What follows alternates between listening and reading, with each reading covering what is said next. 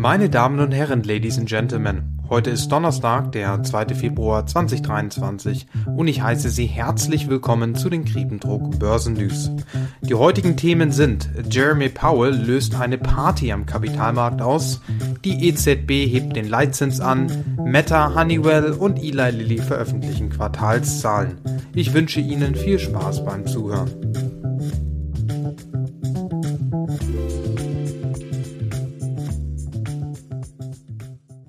Gestern hat die US-Notenbank die Zinsen um weitere 25 Basispunkte angehoben. Die meisten haben erwartet, dass Jerome Powell sehr hawkisch sein wird bei der Pressekonferenz, doch das genaue Gegenteil war der Fall. Die erste Frage an Jerome Powell bei der Pressekonferenz war bezogen auf die finanziellen Konditionen und ob es ein Problem für die Notenbank ist, dass sich diese so stark gelockert haben. Darauf hat Jerome Powell ganz locker und entspannt geantwortet. Im Endeffekt hat er gesagt, dass er sich keine Sorgen macht bezüglich der Lockerung der finanziellen Konditionen im Januar, und er hat sogar gesagt, dass sich die finanziellen Konditionen anscheinend deutlich verschärft haben. Aber laut dem Bloomberg Financial Conditions Index oder unter anderem laut diesem Index befinden sich die finanziellen Konditionen momentan auf dem lockersten Niveau seit Februar 2022. Die Aktienkurse am Kapitalmarkt haben deutlich an Kurs zugelegt im Januar und die Renditen auf Staatsanleihen sind deutlich gefallen. Jerome Powell hätte meiner Meinung nach wesentlich deutlicher sein müssen bezüglich der lockeren finanziellen Konditionen. Es gibt eine große Dissonanz zwischen dem Kapitalmarkt und der US-Notenbank. Powell hat auch gestern wieder betont, dass die Zinsen weiter steigen müssen und der Kampf gegen die Inflation noch nicht gewonnen sei. Doch der Kapitalmarkt geht bereits davon aus, dass die Zinsen um 50 Basispunkte gesenkt werden in diesem Jahr und nicht ein Niveau von 5% erreichen. Die US-Notenbank geht aber davon aus, dass es keine Zinslockerung geben wird in diesem Jahr und dass die Zinsen durchaus auf über 5% steigen werden. Ein 25 Basispunkte Zinsschritt ist bereits eine deutlich langsamere Zinsanhebung und an sich schon ein dovish Signal. Aber Jerome Powell hätte diese Pressekonferenz trotzdem nutzen können, um diese Dissonanz zwischen dem Kapitalmarkt und der US-Notenbank zu verringern. Doch er hat das genaue Gegenteil bewirkt. Der Kapitalmarkt hat sich nach und nach während der Pressekonferenz in eine Rallye gestürzt. Ich dachte mir während der Pressekonferenz, ob es Jerome Powell schaffen wird, innerhalb von 90 Minuten die Rendite auf die 2-Jahres-US-Staatsanleihe unter 4% zu kriegen. Jerome Powell hat mit der gestrigen Pressekonferenz sich selbst Steine in den Weg gelegt und ich kann ihn persönlich nicht verstehen. Die finanziellen Konditionen werden sich nun weiter lockern, da der Kapitalmarkt sich in eine Rallye stürzt und die Renditen auf Staatsanleihen deutlich fallen. Der Nasdaq 100 beispielsweise hat den gestrigen Handelstag mit über 2% im Plus beendet. Zusammenfassen kann man die Rede von Jerome Powell in 3 Punkten. Nummer 1. Die US-Notenbank ist stark abhängig von den Daten aus der Konjunktur. Nummer 2, der Kampf gegen die Inflation ist noch nicht gewonnen. Und Nummer 3, das Lockern der finanziellen Konditionen im Januar scheint Jerome Powell nicht zu stören. Wie gesagt, sagte er gestern in der Pressekonferenz, dass sich die finanziellen sogar deutlich angezogen haben. Als ich das gehört habe, musste ich mir erstmal überlegen, auf was für einen Indikator er sich da beruft. Ich glaube, er hat von dem Long-Term-Trend gesprochen oder zumindest seine Erwartungen von dem Long-Term-Trend. Denn die finanziellen Konditionen haben sich aber, wie gesagt, nicht verschärft, sondern sie haben sich deutlich gelockert. Sie sind so locker wie im Februar 2022. Das heißt, rein theoretisch gesehen, wenn man die Short-Term-Movements beobachtet oder einfach die Movements der finanziellen Konditionen in den letzten Wochen, dann ist es falsch zu sagen, dass sich die finanziellen Konditionen deutlich verschärft haben, denn das genaue Gegenteil ist der Fall. Jerome Powell machte gestern außerdem klar, dass trotz des überhitzten Arbeitsmarktes wir gute Fortschritte bei dem Kampf gegen die Inflation gemacht haben. Auch das sorgt für Partystimmung am Kapitalmarkt. Ich gehe davon aus, dass wir in den nächsten Tagen viele Kommentare von Beamten der US-Notenbank bekommen werden, die versuchen werden, den Kapitalmarkt unter Kontrolle zu halten, weil Jerome Powell hat die Dissonanz zwischen Kapitalmarkt und Notenbank nicht verringert, sondern deutlich verschärft. Die Dissonanz ist noch größer geworden.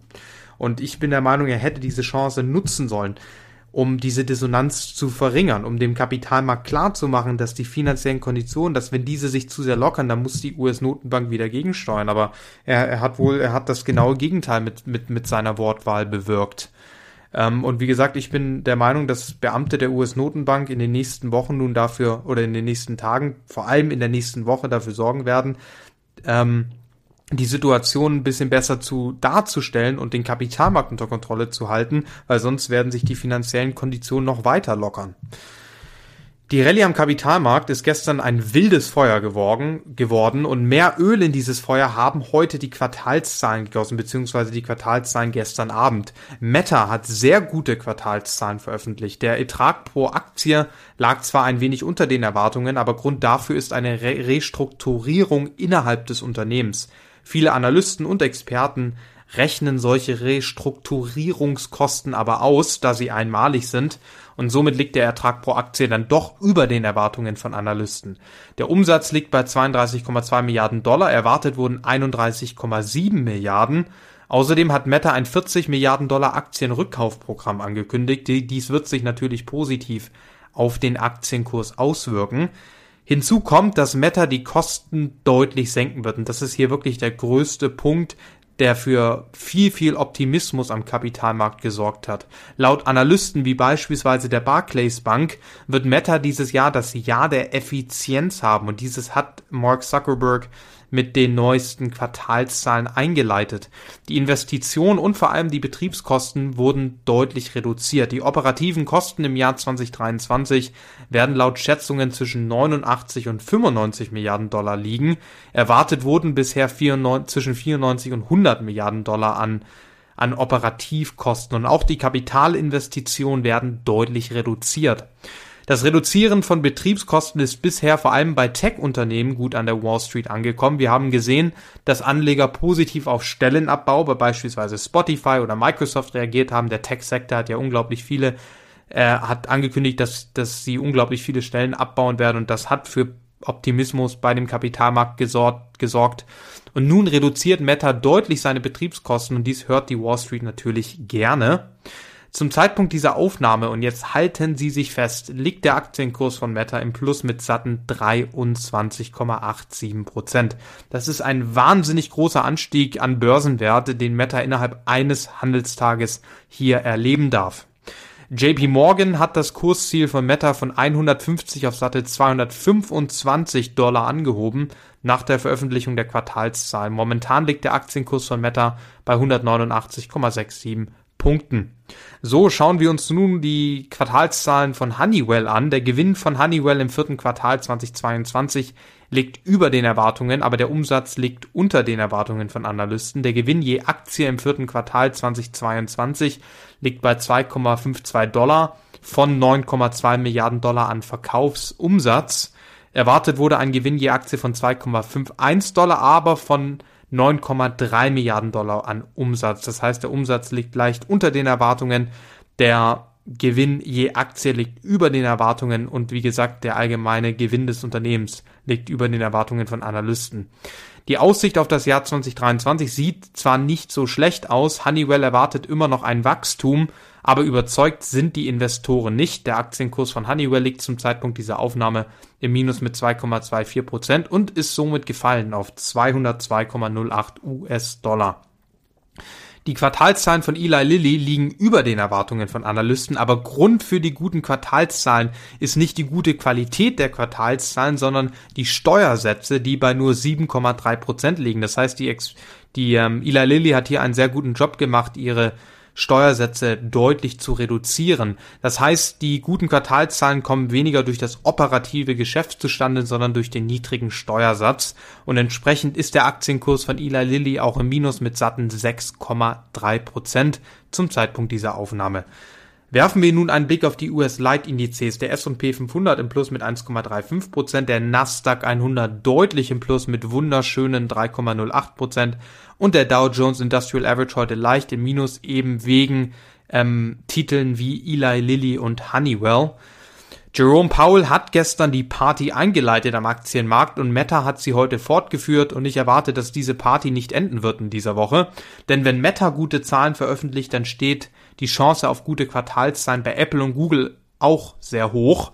Heute Abend veröffentlichen Amazon, Apple und Google die Quartalszahlen. Google hat bereits angekündigt, dass sie ihre Betriebskosten reduziert haben. Das könnte dann also morgen der laufenden Party am Kapitalmarkt einen weiteren Stimmungsboost bringen, so wie es heute auch bei Meta für eine gute Stimmung bei den Anlegern gesorgt hat.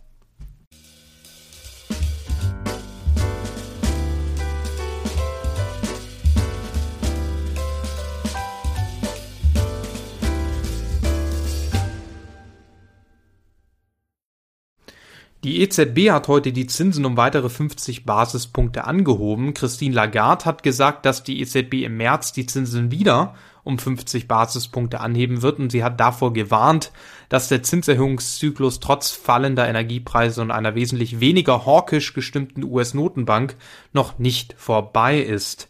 Die Frage ist dann aber, was nach dem März-Meeting passieren wird. Der Kapitalmarkt erwartet, dass die EZB im Mai die Zinsen nur noch um 25 Basispunkte anheben wird, wegen der fallenden Inflation, vor allem Core Inflation, die aber in diesem bzw. im Dezember und in diesem Monat noch ziemlich sticky geblieben ist. Der Kapitalmarkt hat die Aussagen von Christine Lagarde außerdem nicht wirklich ernst genommen.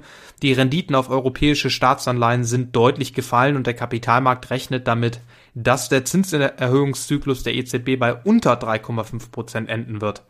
Man muss an dieser Stelle aber erwähnen, dass Christine Lagarde durchaus gesagt hat, das Risiko für eine noch höhere Inflation sei nicht mehr so hoch, wie es in den letzten Monaten war.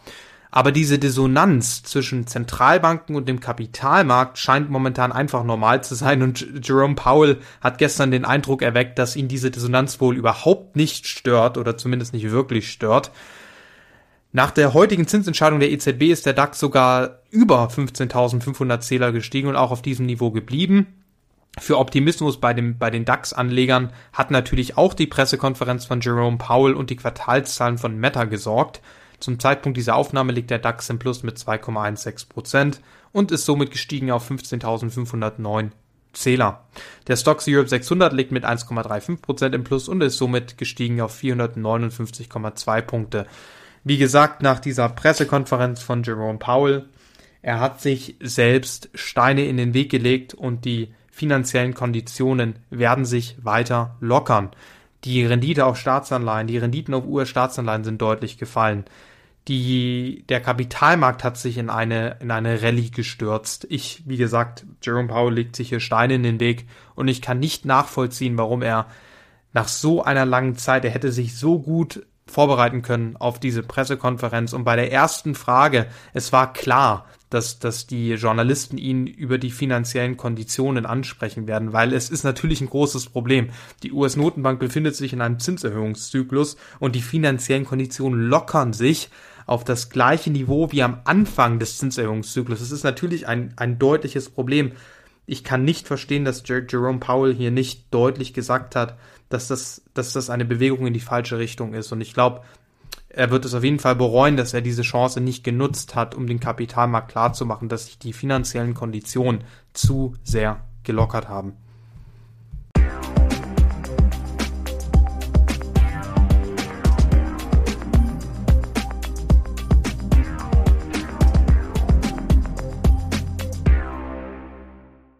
Die Worte von Jerome Powell, ich muss mal zählen, wie oft ich diese Namen heute in dieser Episode erwähnt habe, aber die Worte in Kombination mit einer Zinsanhebung von 25 Basispunkten lösen nicht nur in den USA und Europa eine Party aus, sondern auch bei den Anlegern in Asien. Für Unsicherheit sorgt aber die Bank of Japan. Die Regierung wird am Ende der kommenden Woche einen Nachfolger für den jetzigen Gouverneur der BOJ, Haruhiko Kuroda, auswählen. Dies könnte eine Veränderung der Zinspolitik der BOJ auslösen und somit sind die Investoren ein wenig vorsichtig gestimmt. Werfen wir einen Blick auf die asiatischen Leitindizes. Der Nikkei-Index im Plus mit 0,2%, der Topix-Index im Minus mit fast 0,4%, der Shanghai Composite-Index im Plus mit 0,023%, also heute praktisch unverändert. Er hat sich einfach nur seitwärts bewegt und der Hang Seng-Index im Minus mit 0,05%.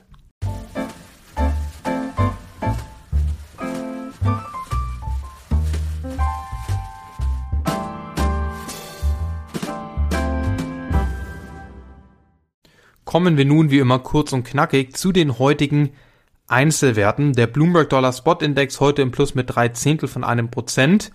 Der Euro gegenüber dem Dollar im Minus mit 0,06%, gefallen auf 1,0925 Dollar. Der Dollar hat gestern deutlich an Fahrt verloren, eben wegen der sehr dovish gestimmten Pressekonferenz von Jerome Powell. Heute hat er natürlich wieder ein bisschen an Wert gewonnen. Das ist ganz normal nach so einer großen Correction nach unten. Der Euro ist natürlich heute gefallen, weil der Kapitalmarkt davon ausgeht, dass die EZB wesentlich weniger restriktiv sein wird in der Zukunft, obwohl Christine Lagarde eben erwähnt hat, dass die Zinsen auch in dem nächsten Meeting um weitere 50 Basispunkte steigen werden. Die Rendite auf die 10-Jahres-US-Staatsanleihe hat heute ihren Downward-Trend fortgesetzt, im Minus mit 4 Basispunkten und somit gefallen auf 3,37%. Und jetzt die deutsche 10-Jahres-Staatsanleihe mit 20 Basispunkten im Minus, gefallen auf 2,08%. Hier haben wir es wieder, das allgemeine Thema, die finanziellen Konditionen, die lockern sich. Der Kapitalmarkt nimmt die Zentralbanken nicht ernst und wir haben eben eine große Dissonanz, die durch Jerome Powell wohl nur noch größer wurde. West Texas Intermediate Crude Oil hat sich heute kaum verändert und die Gold Futures sind heute im Minus mit satten 0,06%, gefallen auf 1.931,3 Dollar pro Unze. Und das war's auch schon mit der heutigen Closing Bell Episode der Griepentrog Börsen News. Ich muss hier an dieser Stelle noch darauf hinweisen, dass es sich in diesem Podcast nicht um eine Anlageempfehlung handelt. Sie entscheiden selbst, in welche Aktien Sie investieren wollen und Sie tragen für Ihre Entscheidungen auch das volle Risiko. Morgen um 19 Uhr gibt es dann eine weitere Closing Bell Episode der Griepentrog Börsen News. Ich wünsche Ihnen einen wunderschönen Abend, viel Glück am morgigen Handelstag. Bis morgen und auf Wiederhören.